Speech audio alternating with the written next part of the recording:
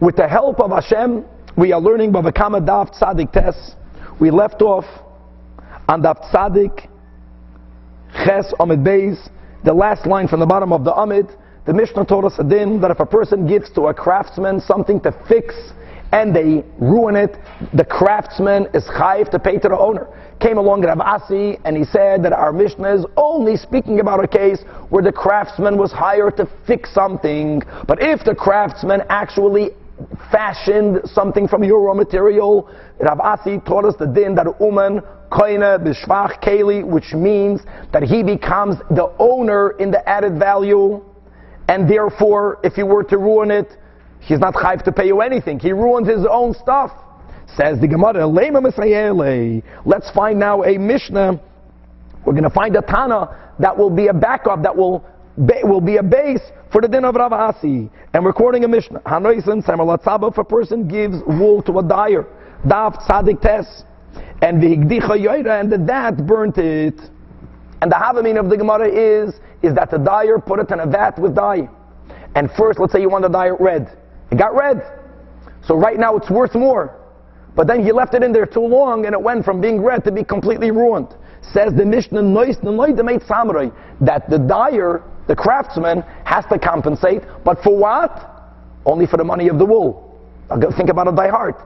If you're going to say that the craftsman is not a partner in the added value, before it burnt, it got red. Red dyed wool is worth more than raw wool. So l'chora, the craftsman shouldn't only have to pay him for the wool, he should have to pay him for the dyed wool. For that not. So says the Gemara, the mei samrei in, the mei samrei v'shivchei loy, is the charaya, and lav, and are we not talking about sheikdi chayla achar nafila, like we spoke out. First it got better, then it got burnt. The ikar shivcha means when it got burnt, it wasn't only that he burnt raw wool, he burnt dyed wool, which is more valuable. And why doesn't he have to pay for that? Ishmamina umen kaina b'shvach keli, because the added value belongs to the craftsman. Now again, the owner of the wool doesn't have to pay him for that. But on the other hand, the craftsman did not damage something that belonged to the owner of the wool. Good. Says the Gemara Amar Shmuel, we're not arguing with Rav Asi, what we are saying is that you don't have a proof from this Mishnah. The case of the Mishnah might be that when you put the raw wool into the vat, it got ruined, it got burnt before it got dyed. So there was no value. It wasn't dyed wool, it was just raw wool. Maybe that's why he only has to pay for the tzameh. Says the Gemara, are you telling me that if is that what Shmuel is saying? In other words, is Shmuel arguing with Rav Asi? So Shmuel clarifies. Amalach Shmuel hachum hayaskinon kigoin detzemer v'samonim the balabayis. Say even more. I can limit the Mishnah the way I limited it. It's only when it got burnt before it got dyed. And I can still agree, I can still argue with Rav Asi, whether I hold with Rav Asi or not won't be relevant. Why? Because the Mishnah is also speaking about a case where the owner of the wool gave the dyer the samanim. He gave him whatever was needed to dye the wool, and the only thing he was paying the dyer, excuse me, v'tzaba agar yedeu the shakel. Until now, when we're speaking about uman koine b'shvach keli, we're speaking about I gave the uman the raw material, but the craftsman is the one that's giving it all of its added value. If you hold uman koine b'shvach keli, then that belongs to the craftsman. All of the added value belongs to the craftsman. What's going to happen in a case where you're giving, in our case, you're dyeing something? So you're giving the craftsman the raw material, and you're giving him the dyes. Here, even if you hold uman koine b'shvach keli, you can't say that over here the craftsman owns the added value, because everything that was added in it isn't the professional artistic work, of the painter. He simply put what is yours to what's on yours. And here, the only thing you owe to the uman is agar yadei, his time. He's for sure a seicher. Here it's wages. One second. Shmuel is telling that, one second, Ihachi, If that will be the case of the Mishnah, then then if he ruined the wool, he also should be chayiv to pay him for the money of the dyes. And the Mishnah didn't say that. So the Gemara clarifies again, Shmuel is not arguing with Ravasi. All Shmuel is saying is that you cannot prove from this Mishnah that Uman Kohen Shvach Keli, because the Mishnah might be speaking about a scenario where there isn't a Shvach Keli. Where isn't there a Shvach Keli? It got burnt before it got dyed. Before he attempted to say where there isn't a Uman Kohen Shvach Keli, because there are times that the Uman is not being paid as a craftsman. He's only being paid as a worker, because if the raw materials would have belonged all to the Balabayas, then we wouldn't say, even Avasi wouldn't say Uman Kohen B'Shvach Kel. So there's no refutation, but there's no proof to Ravasi. Tashema, here we're quoting a Brais. If a person gives his talis, his cloak, to a craftsman, now we're not saying what exactly was the craftsman to do. Gemara, here the Braisa is referring to the positive and negative commandment that a person is not allowed to delay the wages of a worker. And we have this mitzvah in the Torah both in Parshas Kedoshim, and we have it in Kedoshim. It says that Lisashoik Esreyacha, which means do not retain the wages of your worker and don't steal. And the Torah goes on to say that Lisolin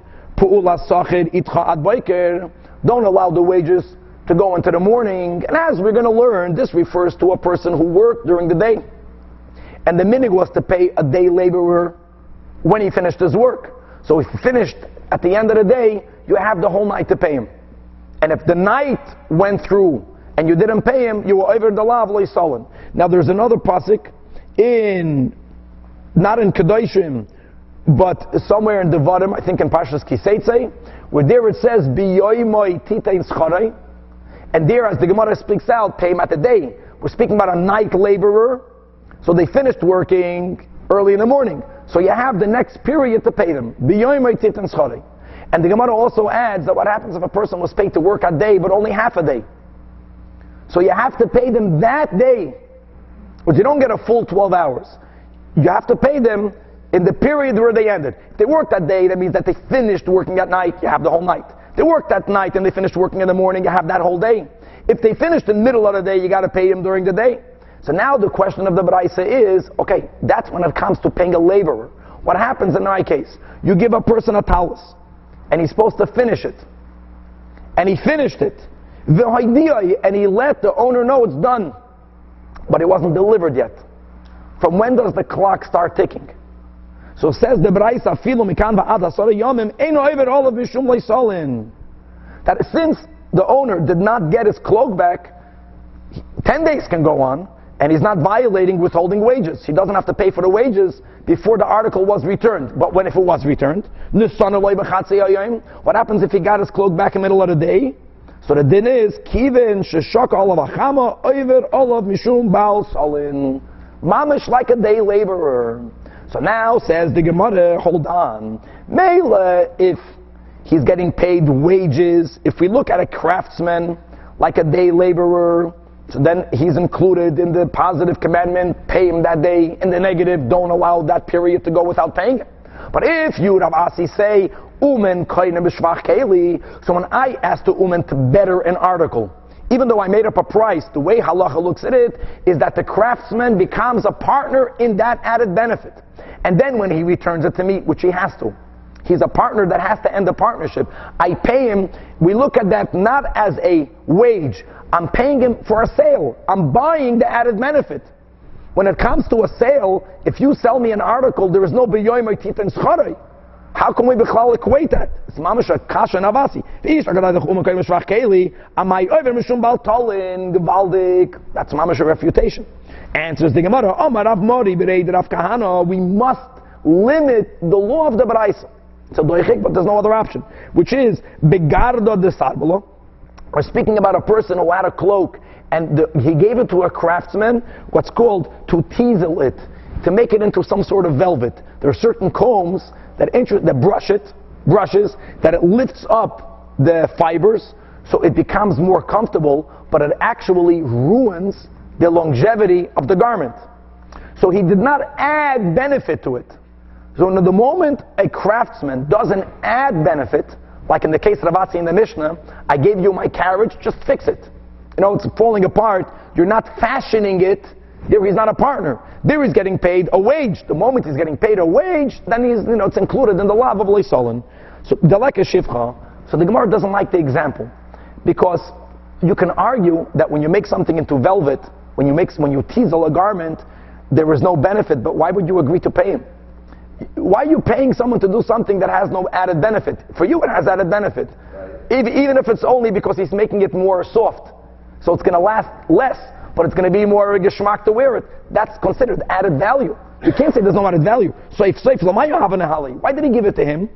To make it softer. And given the rakechei, and since that guy did a good job, so hainu shivcha, there is an added value, and we should not look, according to Ravasi, as your payment, as a wage. It's a sale. He's selling that which he benefited, that which he added value. Says the Gemara Loi. Again, we're going to limit the Braisa Kegoin. The Agre, he agreed to pay him Libiche, to stamp on the cloth. What happens is like this: when you have a garment, I know the shmata business, today you have machines, but in the good old days when you did it by your hand, when you wove a garment, many times the holes in the garment were not equal all over. Some holes were bigger, some holes were smaller. So what you need to do is you need to trample on it. It makes everything, it tightens everything up. That in itself doesn't add any benefit. That just allows you later, when you're going to dye it, the dye will spread more evenly, v'chulei. But whenever a craftsman is doing something that doesn't add any benefit, it's not fashioning.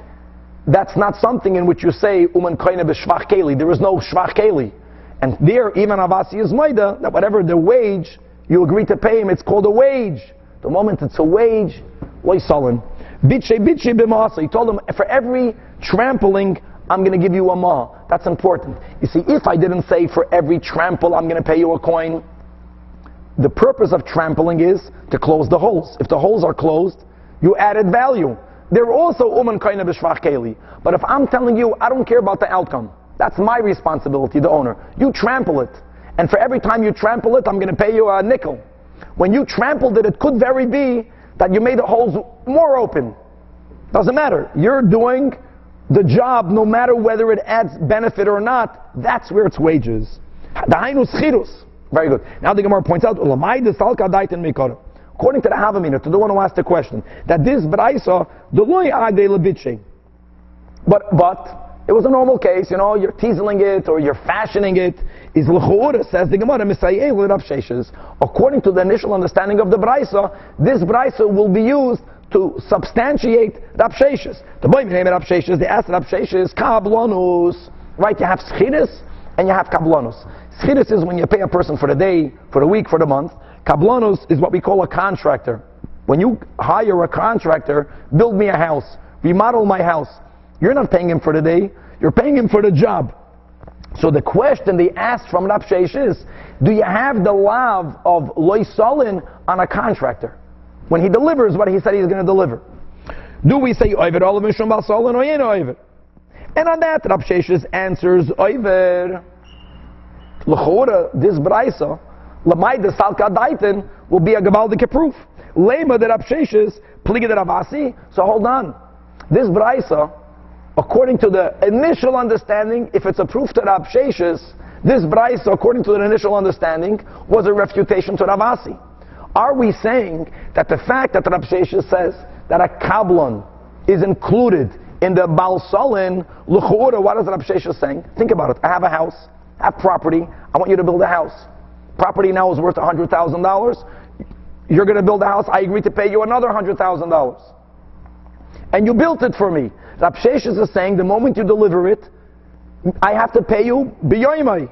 Or whatever, listen, just parenthetically, if it was explicitly spoken out before we did the job, and that also goes to a salary person, I'm going to pay you twice a month or once a month, no, you're not over on anything.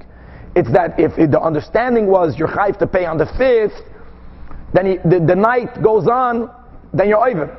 Rab Sheish says that a kablon is included in the law of Bal Solin. If you're going to hold uman kaina b'shvach keli, so then there's no Bal Solin, because you're not paying him a wage, Until you pay him, he's a partner in the added benefit. He's making a sale. By selling an article, there's no balsol.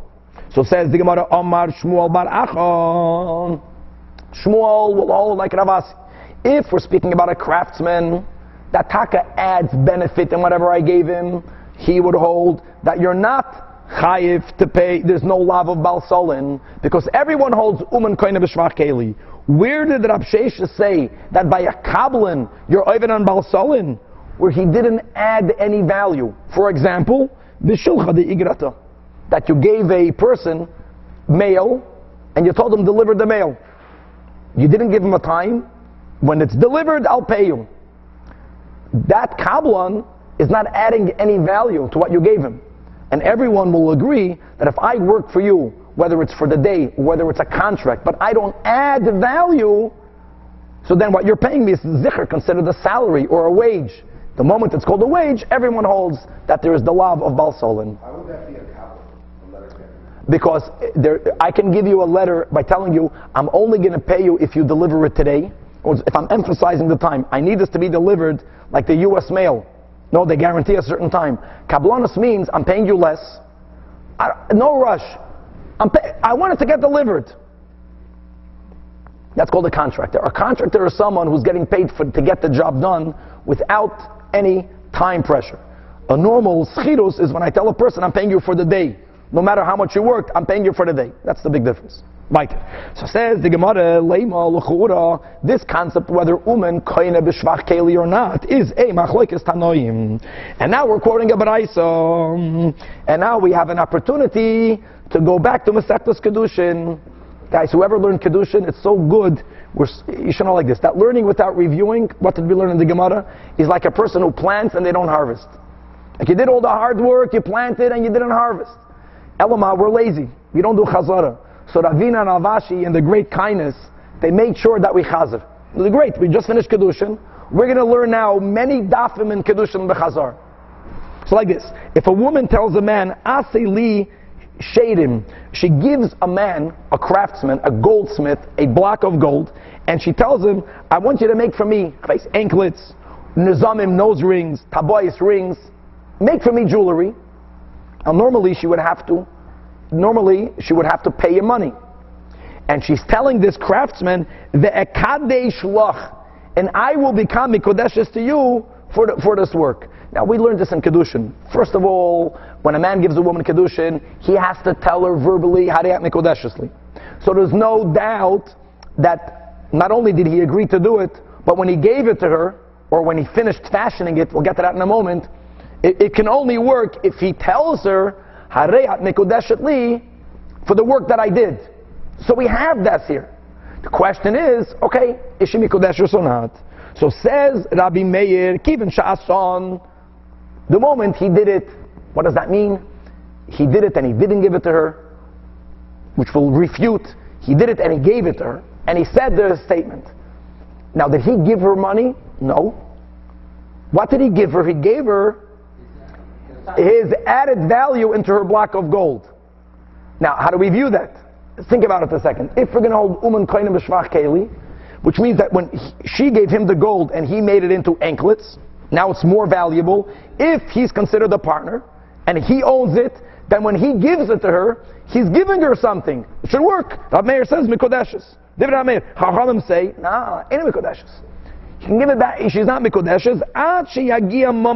Only if he gives her money, something else. Again, we have to clarify what that means. So first of all, the Gemara says, "My mamain." What does the Chachamim mean? Do they say oisem mamain? See, the one way would be to understand that Rav Meir says she's mikodeshes even before he gives her back the jewelry, and on that the Chachamim say, no, he has to give her money. Is that the meaning? Does Chachamim mean she's only mikodeshes if he gives her back this gold? Which would imply that Rav Meir holds that even that money he doesn't have to give back to her. Simply doing the work without giving it to her, she's already mikodeshes. Doesn't make sense, says the Gemara. El v'may mekacha, he's giving her nothing. El pshita, that even Rav Meir, she'd only be mikodeshes when he gives her back the jewelry. Which would then mean that when the Chachamim argue with Rav Meir and they say that he has to give her money, he means that this service is not enough. he has to give her other money. My mamin acher. And now we l'chu'ura umen koina b'shvach keli will be the machlokes, but you can only jump there. The Gemara is going to write away saying by making certain assumptions, and obviously these assumptions don't have to be made. Assumption number one, v'savrua, the one who wanted to suggest that the din of Rav Asi umen koina b'shvach keli machlokes tanoim held that the kula alma yeshna l'schidos mitchila v'atzaif. When it comes to paying someone wages, when it comes to paying someone a salary, this we had many times, there's a machlokes whether yeshna l'schidos mitchila v'atzaif or whether ein l'schidos mitchila v'atzaif, which means like this: I told you do something for me. One option would be the moment you did something that has the value of a pruta, I owe you a pruta. I don't have to pay it. I only have to pay it when you finish doing the work. But when you finish doing the work and you give me back whatever you're giving back to me, it's not that now I owe you one lump sum that I'm paying you. No. I already have a debt with you. I'm paying back my debt. Yeshna l'schiros mitchila v'atzoif means that I owe you the wages from the beginning until the end. Which means it's an accumulated debt. Now, if it's an accumulated debt, Kedushin Daf of Gemara and many other times, we have that statement beginning with Kedushin Daf of Gemara that Hamakadosh b'milva eina mekodeshes.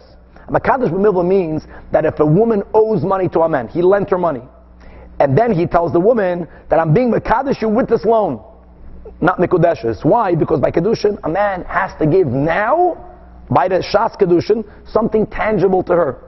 Now, as we learned over there in Kedushin, even if she still has the money of the loan, let's say a man lent a woman a $100 bill and she didn't use it, she still has it. Since when it comes to a loan, milva lo haitza nitna, in other words, the moment I lend someone money, that money is no longer mine. They owe me that value.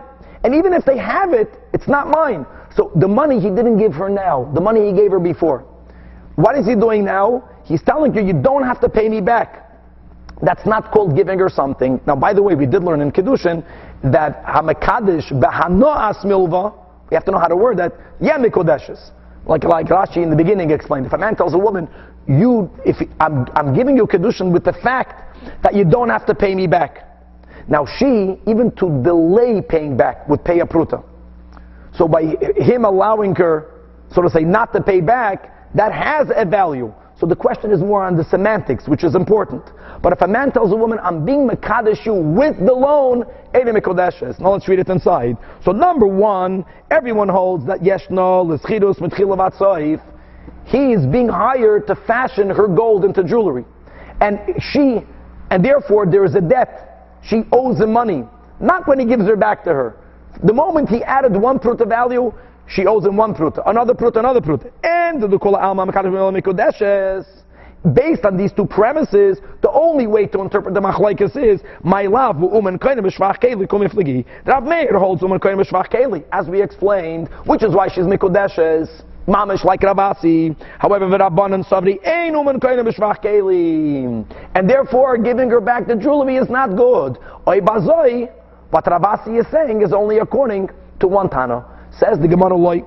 You can't say that from this din of Kedushin, and the Gemara is going to give many different ways of understanding the underlying argument between Rav Meir and the Chachamim. Maybe the Kol Almei ein umen koine b'shvach keli.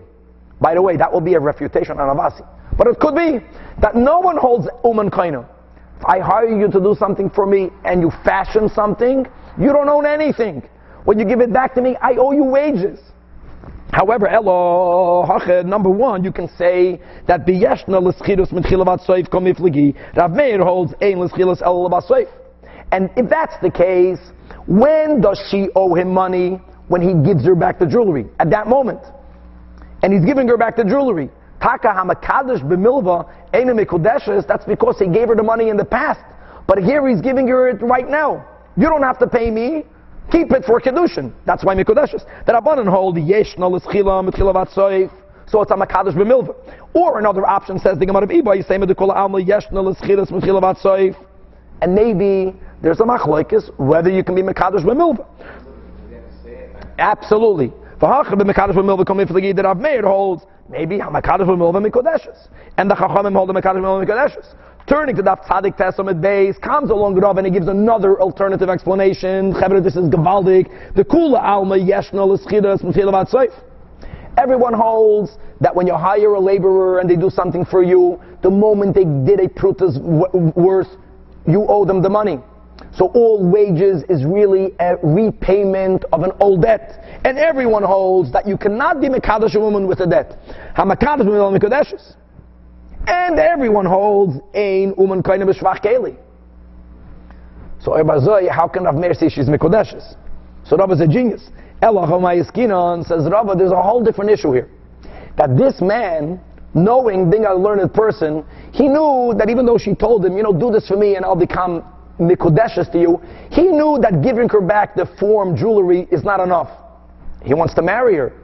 So he added a piece of jewelry into the gold. That's his. So now the question is, if he's giving her something in the jewelry, why would the Chachamim say not? Says the Gemara, he added the piece, he added the gem. So Rav Meir holds, what's happening over here? When this man is giving her the fashion jewelry with that gem, she's getting from him two things. She's getting, so to say, a forgiveness of a debt. Normally she would have to pay for the artist to make it, now she doesn't have to pay him. But that wouldn't work. She's also getting a new piece of jewelry. What is her mind on when the man is telling her that with this you're Mekodeshes? So Rav Meir holds milva upruta. If a man forgives a debt and he adds noch a pruta, here it's a nice, chunky pruta. He's giving her a whole gemstone. Her mind, she knows that with the loan she doesn't get engaged. So her kavanah was only on the pruta. The Rabbanan Savri, the Rabbanan hold milva pruta, data also on the milva. And since she had in mind, because I'm getting the service, which is really a forgiveness of a debt, and I'm getting a gemstone, I'm giving myself over to Kedushin. If she also relied on the milva, even though she's also getting a pruta, she's not Mekodeshes. And this is already another machlekes Tanoi, the Tanya. Mamish the same case. If a man tells a woman, I want you to become Mekodeshes to me, for the work that I have already done, that ain't a Mekodeshes. But if a man tells a woman, I'm going to do work for you, and I want you to become Mekodeshes to me with that which you will owe me. So this is not, like we said before, Hamakadosh and an old milva, ain't a Mekodeshes, because he already gave her money in the past. Here he's telling a woman, I'm going to be doing service for you, and I want you to become Mekodeshes with the work that I will do. So as he's doing the work, then he's giving her that value and service. So the Tanakama says Mekodeshes. Comes along Rav Nosson and he says that even when he tells her, B'schar she'esi imach, ein Mekodeshes, and what's going to be the machlokes Tanakama and Rav Nosson, whether yeshna l'schirus mitchila v'atzoif, or ein l'schirus mitchila v'atzoif.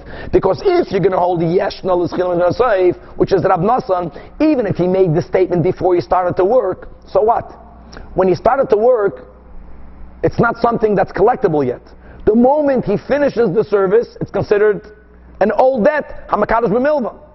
The Chachamim will hold ein l'schirus elo l'basoif. So it's one chunk. She owes him the money at that time. At that time, he can effect a kedushin. And v'kol shchem b'schar she'zimach comes along Rabbi Yehuda Hanasi, and he says be'emes amru. Not only like Rav Nosson, but now in between the lines, Rav Nosson really would hold that if this person would add a gemstone, then she would become Mekodeshes. And on this, it says Rabbi Yehuda Hanasi, bein b'schar she'osisi imach, bein b'schar she'esi imach en Mekodeshes. But ve'im hoysel al-neivach shaloi, if he adds a gemstone, Rabbi Yehuda Hanasi says, then she is Mekodeshes. What does that imply? He's saying something that Rav Nosson disagrees with, which means that Rav Nosson will hold that even if he adds a gemstone, she's not Mekodeshes. As the Gemara explains, that what is the machlekes between Tanakama and Rav Nosson? Ike benayu schirus, like we spoke out, yeshna l'schirus, or yein l'schirus. And what's the machlekes between Rav Nosson and Rabbi Yehuda Hanasi? Ike benayu milva pruta. That Rabbi Yehuda Hanasi is the one that holds that milva upruta data apruta, which is like Rav Meir. However, Rav Nosson, even though he didn't say it, but it's evident, he argues, that's why Rav Yehuda Hanasi has to give another opinion, holds that milva pruta, her mind is on both. and since she also had in mind for the milva, hamakadosh b'milva ena mikudeshes. Let's go back now to our sugya of someone giving something over to a craftsman. Omar Shmuel says Shmuel, tabach uman shekilkel. If a person gives an animal to a professional tabach, tabach can mean a butcher. Here it means also he was the sheichet. The butcher was the sheichet, and the sheichet messed up on the shechita. So the din is, the sheichet is chayiv to pay. And look at the words of Shmuel, maziku poisheyahu. He's a mazik, and he's negligent. How? Because nasek or emet, it's as if someone tells the sheichet, shchait li mikan, shecht it, and he points to him the right place in the neck. And the sheichet shechts it in the wrong place in the neck. So he mamish was negligent. It's considered an act of negligence. Says the Gemara, why did he should have just said he's a mazik. Says the Gemara, had Shmuel only said mazik, I would have thought that when will he be chayiv to pay the sheichet? Only if he was being paid to shech. But whatever, he was doing it for free, then he might not be chayiv to pay. Now this is very important. Let's speak it out by heart. Number one, if the tabach is not a tabach uman, then of course if he messes up the shechita, he's chayiv to pay. Because why did you undertake to do something that you're not qualified to do? Then you're right away a pesheya.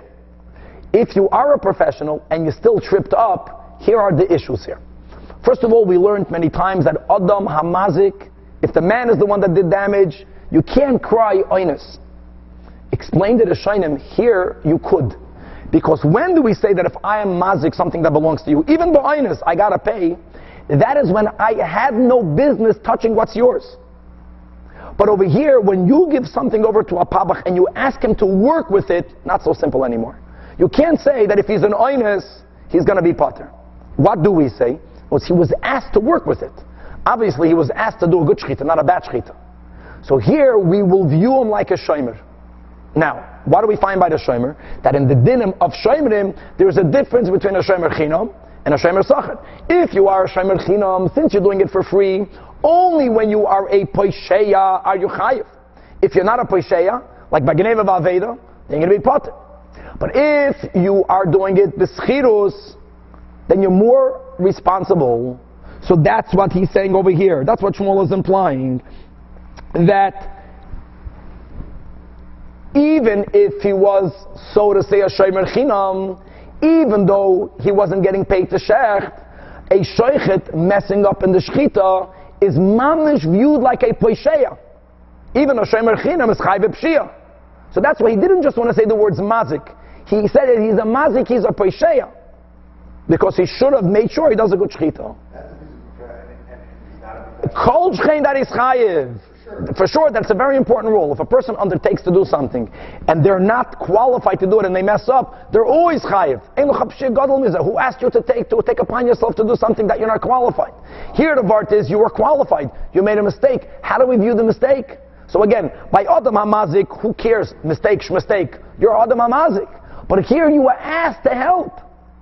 Elamai, instead of helping, you made a mistake. Shmuel holds very strongly. Maziku Posheyahu. Now, says the Gemara, we learn in a Braisa, clearly, the same case. A man gives an animal to a shoichet. The nibla, and the shoichet makes it into an avela, means the shechita wasn't good. Says the Braisa, if he's an expert, he's potted. However, if he wasn't hediot, if he wasn't a professional butcher, then he's chayiv. He should not have undertaken it. Now let's get into a very important detail. There are different ways that a sheichet necks up. We're going to learn both the case of Shmuel and the case of the Braisa. The reason why the sheichet messed up, he's a professional, because the animal jumped. So while the animal jumped, he was an oinus. However, the question is, should have the sheichet foreseen that possibility and done something previously to prevent it from jumping? This is going to be compared, as we'll see in a moment, to something we learned earlier on in the Masechta, whether niskal poisheyahu. If a person trips b'reshus harabim, remember those dinim? A person trips. Because I tripped, my jug fell and it broke, and someone got hurt on it. But I didn't dig a hole with a Reshus HaRabim b'mezid. It began because I tripped. So that was the machlokes, Rav Meir and the Chachamim, whether niskal poisheyahu or not. Same concept. In other words, when I fell, I'm an oinus. I didn't fall on purpose, but had I been more careful, I would have prevented myself from slipping. I'm already giving you the end of the sugya. So that's the same concept over here. The animal jumped b'shas shchita, that was an oinus. But you could have tied the animal up better. Here the Braisa says you're taka pater. However, the Braisa says but if you gave him a salary, mamash gavaldi, so he's like a shomer sachar. A shomer sachar isn't only chayiv by pshia, he's already chayiv by geneva aveda. So then bein head bein chayiv. The kitzur, this mamash goes against what Shmuel said. Now, what Shmuel did here was he reacted by saying very strong words. Amar lei, so he told Rav Chama bar Guria, lekar moichach, may your mind become muddled. It was really a blessing. He told me, you're not thinking. Mutazah answer, he was ashamed to ask him, why? We learned here, we have our great Rosh Yeshiva, Harav Shochat Shlita. It's his minhag to use these types of verbiage, and sometimes you have to have courage to respond. He was quiet. So also with Rabbanan came another Chacham, and he wasn't intimidated. He told Shmuel, 1 second, that was a great question. There was a Braisa that Mamash says, not like what you're saying. You saying even by a Shomer Chinam. No, the Braisa says that if he wasn't paid to shecht and the animal jumped, you're pater. So Amarlei, so Shmuel tells him, Hashta shaklat, maida shakal chavrach. You're going to get what your friend got. But he explained it to him. I am telling you a din. It should have been obvious to you that I am paskening like Rav Meir. Obviously. And you're asking me from the Rabbanon? Yes, there's a Braisa. I hold like Rav Meir. If you would have been the daik in my words, Shmuel was expecting for his students to be even more learned. Shmuel used a very lengthy expression to say his din.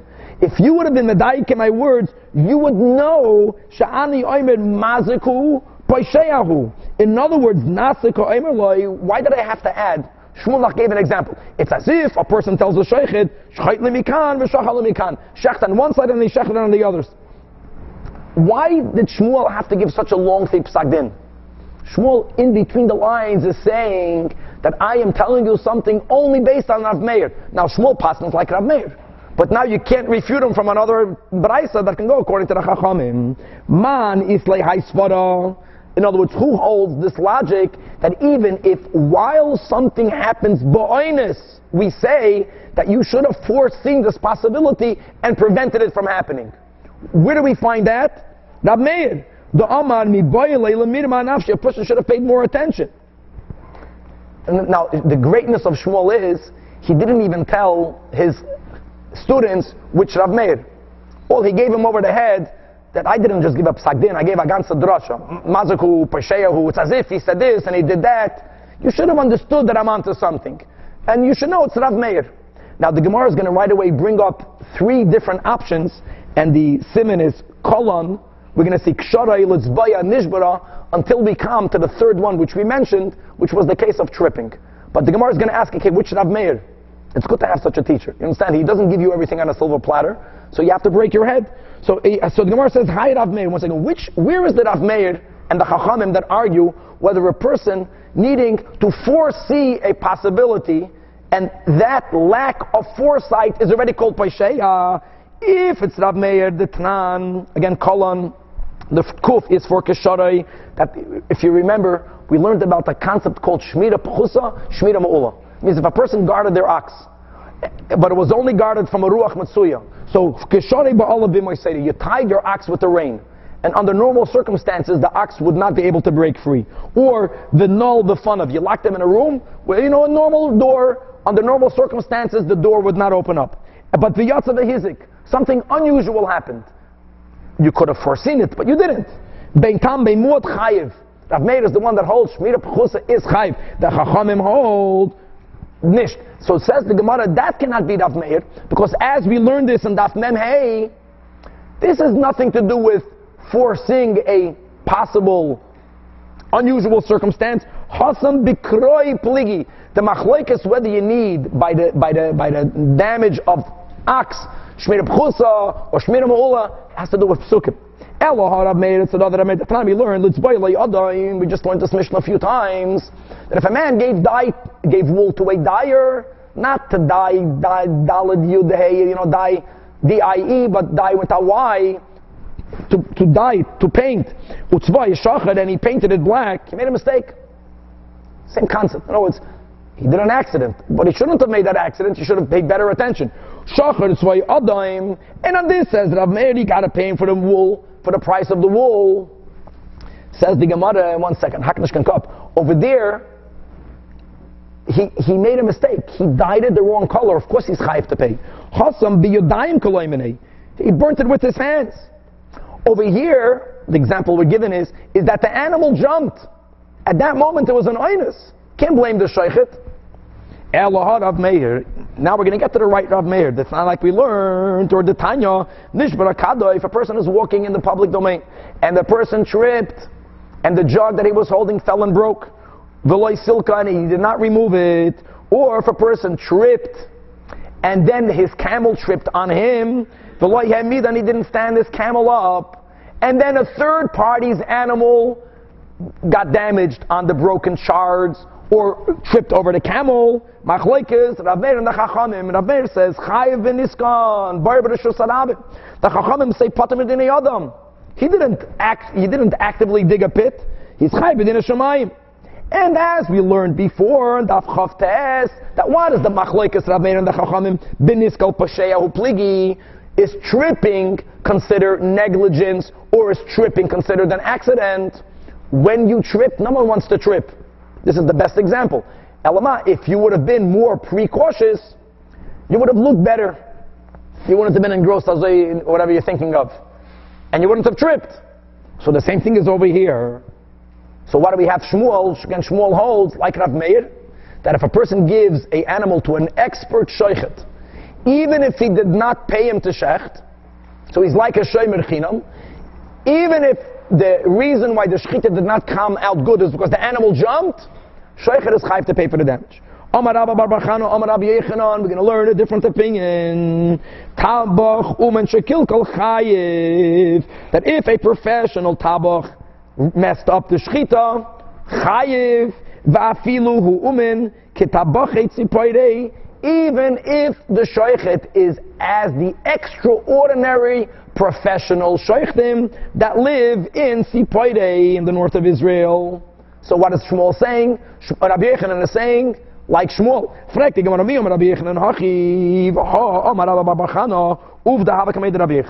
there was a story that happened with Rabbi Yechanan, Beknishta, the mine in the shul, in the synagogue, in the city called mine.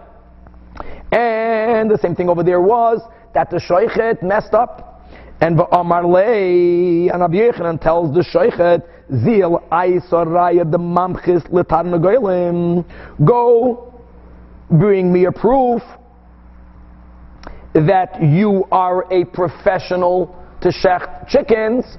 Prove to me that you're a professional, and if you taka can prove that you're the professional, then the afterach, you won't have to pay for the damage.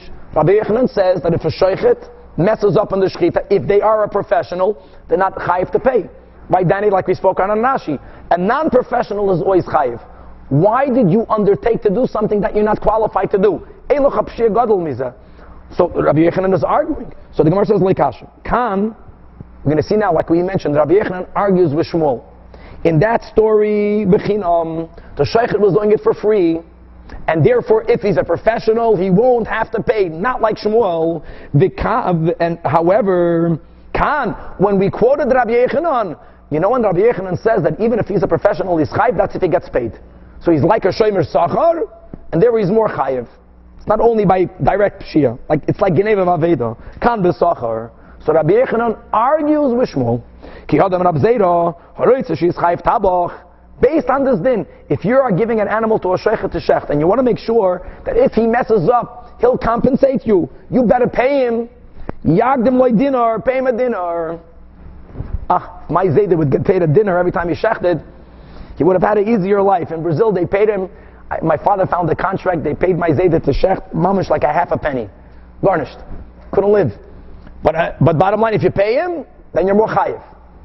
Good. Meisvei says the Gemara, it says in Abraisa, if a person brings over wheat to a miller, or now the way you grind wheat, being that Chazal tell us that bran is not superior. Superior is when you take out the whole klippa. We don't like klippa. So the way you do it is you have to first soak it in water. When you soak it in water, then the husks are better separated from the kernels. And then when you grind it, you get unbleached. Bleach is mamish chazer treif, but you get white flour, which is good. But this genius didn't soak it in water. So when he ground the wheat, it was a bran.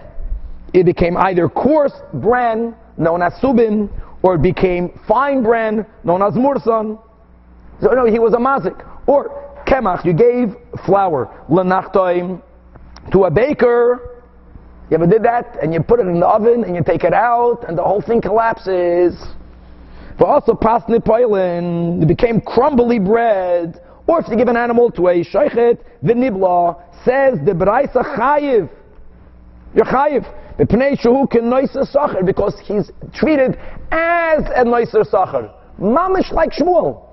In other words, not that because he got paid. He's as if he got paid, implying that even if he wasn't paid, we always view him like a noiser sacher, like Rav Meir. Tripping is considered a pshia. Should have foreseen. So the Gemara says you have to amend the Baraisa. You only chayiv when you got paid.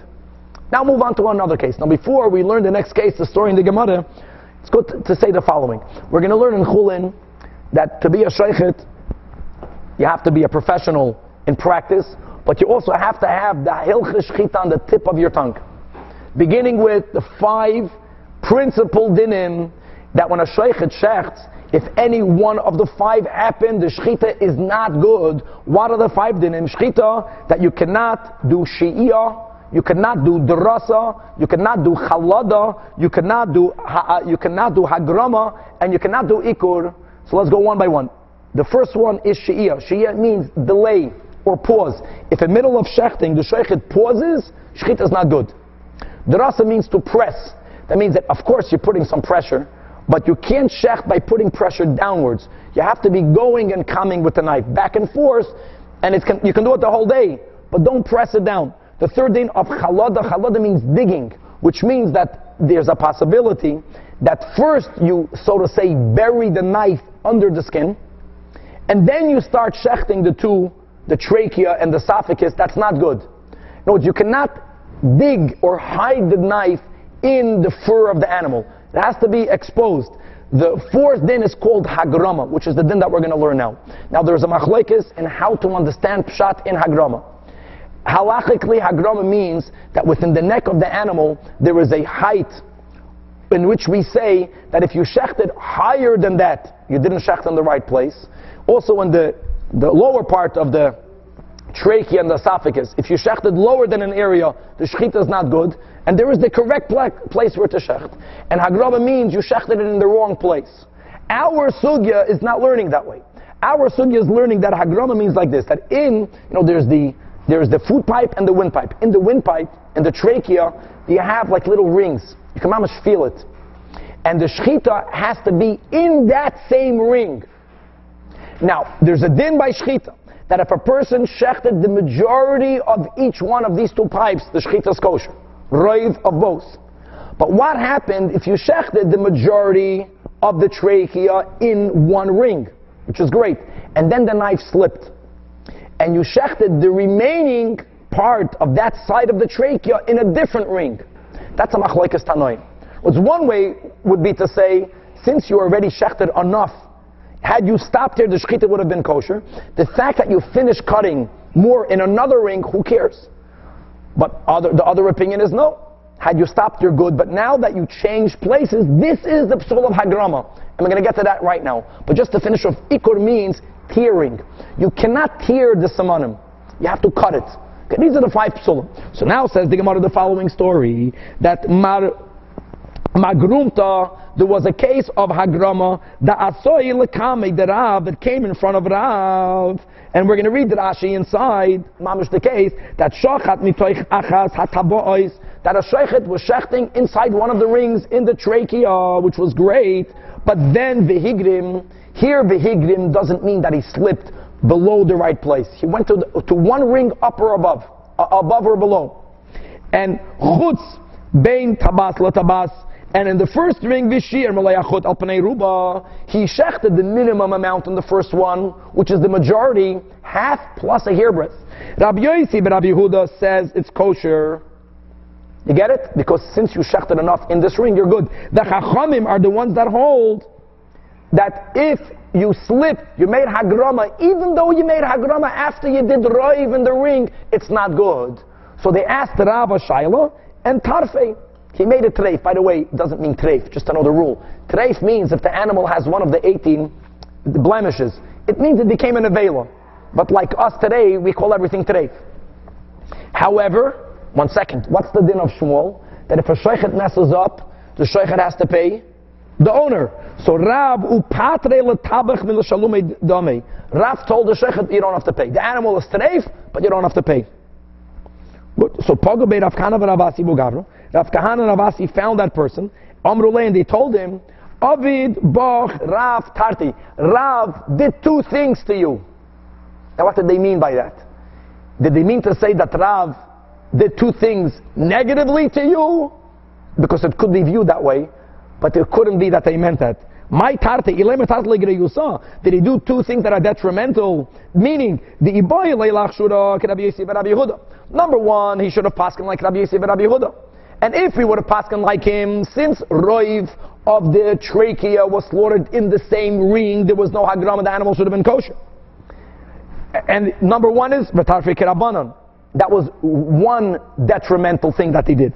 And V'in Ama Kirabanan. And then, you know what? You want to be machmer? Hold on. Be machmer on both sides. At least the tabach should have to pay.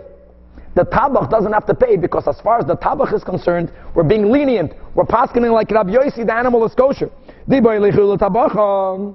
If this is what they meant, it can't be. Because you can't tell a person who walked out of a din Torah that the judge wronged you. Can't do that. That the judge made a mistake. We learned in a brayso that when when judges leave, now this is really on the judge. Imagine there are judges that leave a din Torah. There's always the party that loses. So one judge tells the losing party, just for you to know, I was on your side. I paskin for your favor. The other judges went against you, and the majority wins. You're not allowed to do that. Lo yoimar, don't tell the loser, ani mizaka, I was really for you. V'chaveri mechayven, my friends were the ones that went against you, and they win. Avol ma eser shechaveri robu alai. And ba'al zanemer, on this it says, hoylech rachel migal l'soid, that the one who reveals a secret, who gives away what was the back and forth amongst the judges, that's called the rachel, that's called the talebearer. And the Gemara is applying it, that if a Rav paskins, you hear the psak din, don't tell the losing party, the judge wronged you. That's not right.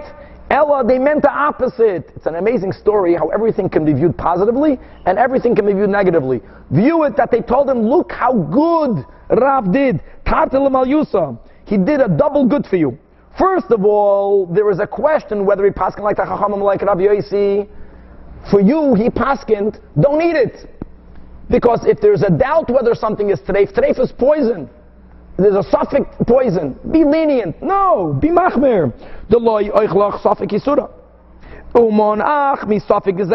And on top of that, had he been consistent and say it's treif, so now the butcher has to pay you. If the butcher would give you money and really the animal was not treif, so the butcher's money is stolen money. So you're going to benefit from stolen money. So look how great Rav was. He made sure you don't eat treif, and he made sure you don't take Safik Zayla. Let's chop it weiter. Itma, we learned, Hamada Dina L'Shulchani, if a person had a coin and he wanted to know whether the coin is a forged coin or not, and he shows it to a banker. So it says it was stated, V'nim Tzorah, and the banker told the coin owner, the coin is not forged, the coin is good. So based on the banker's advice, you accepted it. Now you want to buy merchandise, and they're telling you, no, the dollar is counterfeit. So again, what's the question? Whether the professional banker owes you the damage. In one brayso it says the banker is exempt. However, only if he's a hedyot, only if he's a non-professional, and he gave you bad advice, then he's chayiv. There's no debate about that. Because who asked you to give an opinion if you're not qualified? However, v'tanya idach, it will learn in another brayso that bein hedyot, whether he's a professional or not, he's always chayiv. More like Shmuel, he's negligent. So how do you reconcile it? Papa, ki tanya pater. Do you know what type of professional is exempt? And this is going to be like Rabbi Yochanan, ki goin danku ve'isr. Danku and Isr were two people that at that time, they were the high standard of being a professional, knowing whether money is counterfeit or not. People that are mamish professionals, that they don't need to get a second opinion. They have the right to opine, and even if they made a mistake, they won't be held responsible. And let's just add, that's because you did not pay the banker for the service. The moment you pay the banker for the service, he's like a shemer sacher. Let's say that. Many achronim say not. That's the question over here. Ella, 1 second, if he's a danko and a isur, how did he make a mistake? Ella b'may to. So the Gemara says, to b'sichsa chadata. There was a new coin. They just changed the US dollar bill. They put another genius on the picture. Right? It's a new stamping. It just came out of the press. So there, even the greatest professionals, they can make a mistake. But the moment they are not on that level of expertise, we're going to conclude with this, that if someone should still add to his or her knowledge, and without getting a second opinion, they give a ruling, and they gave a wrong ruling, they're considered negligent, they're poisheya. You gave an opinion, goes to a doctor, who are you to give an opinion? Get another opinion. But here we're learning that once they reach the level that they are considered experts, if they made a mistake, they gave a wrong opinion, since they are umanim, they will be not liable for the damage that they caused. Emir Hashem, to be continued.